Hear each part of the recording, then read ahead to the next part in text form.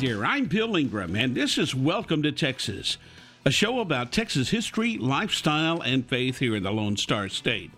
On today's show, we'll learn about the first official road from Houston to Austin. We'll hear about the importance of one penny to even the wealthy. And I'll tell the story about all-night television in Houston. That's all coming up on today's Welcome to Texas. Hope on Demand is a brand new mobile app where you can see videos, listen to podcasts, read blogs, and articles to help you grow in your faith. Download the mobile app now on iOS and Android. Just search for Hope on Demand.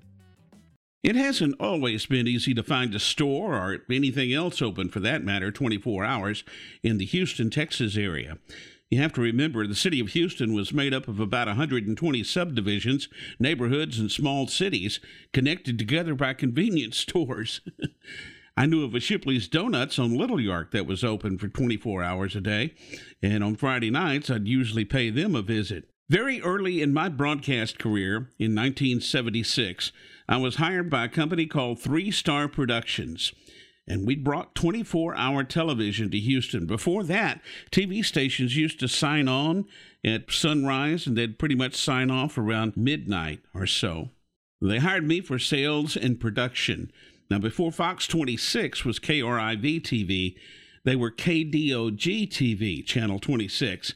3 Star Productions came in with all-night television. We showed old movies like Charlie Chaplin and King Kong. The format of our show was pretty simple. The host would introduce the featured movie, and then on certain commercial breaks, we'd go to our host live in the studio. He'd talk a little bit about the movie, and sometimes we'd have a guest for him to talk to. One night, I remember the camera guy got sick right in the middle of his shift, and they threw the headphones of the camera over to me. They said, "Here, you take over." I never operated a camera in my life. It wasn't great programming, but it was the only TV show in town at the time that was on during the middle of the night. Houston's grown a lot since then, and now all the TV stations run 24/7.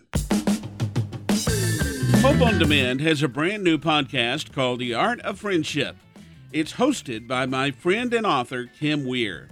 It's all about creating and keeping relationships that matter. Look for it now wherever you listen to podcasts. Just search for The Art of Friendship. Here a while back, a lady and her husband were invited to spend the weekend at her husband's employer's home.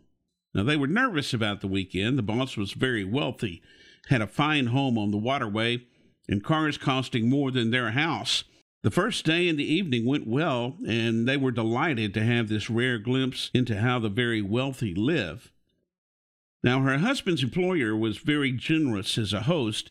He took them to the finest restaurants, and they knew they'd never have the opportunity to indulge this kind of extravagance again, so they enjoyed it.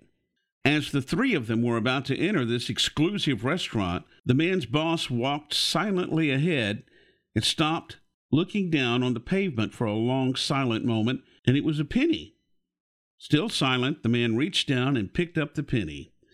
He held it up and smiled, and then he put it in his pocket just like he found a great treasure or something.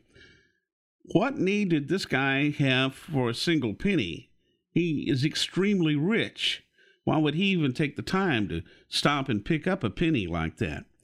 Throughout dinner, the entire scene kind of nagged at the couple. Finally, they couldn't stand it any longer.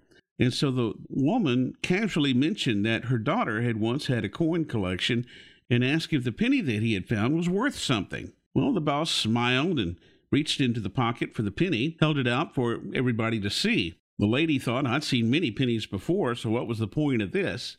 "Look at it," he said. "Read what it says." So she read the words, "United States of America." "No, not that. Read further." "1 cent." "No, keep reading." "In God we trust?" "Yes." And if I trust in God, the name of God is holy, even on a coin." Whenever I find a coin, I see that inscription. It is written on every single United States coin, but we never seem to notice it. God drops a message right in front of me telling me to trust him. Who am I to pass it up?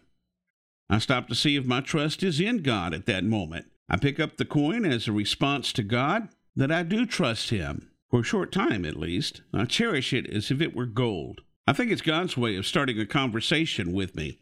Lucky for me, God is patient and pennies are plentiful. You know, when I was out shopping today, I found a penny on the sidewalk. I stopped and picked it up and realized I've been worrying about, fretting in my mind about things that cannot change. I read the words, "In God we trust." I had to laugh. Yes, God, I get the message. It seems that I've been finding a whole bunch of pennies the last few months, but then pennies are plentiful, and God is patient. Hope on Demand has a podcast called Anything But Quiet Time. It's hosted by my good friends Rochelle and Carter. Each week, they have fun and insightful conversation about what they're learning in their quiet time. You can download it now wherever you listen to podcasts. Just search for Anything But Quiet Time. Texas had been a republic for 5 years, and the only roads to the capital city from Houston were made of rock and mud, zigzagged, held water, and generally were not in good shape. So in January 1841, the Houston and Austin Turnpike Company was chartered by Congress of the Republic of Texas to build a decent road between the two cities. It was to be a toll road with toll gates at least 40 miles apart. Now, according to the orders, the road started in Houston, crossing the Brazos River near San Felipe de Austin, and then continued on to the most practical route to Austin. Even at the start of the 20th century, very few roads had any kind of hard surface area. Then came along the motorized vehicle, the cars. After that, there was a big attitude change about the way roads were built, not just in Texas, but everywhere. Today, of course, you know that road between Houston and Austin, we call that 290.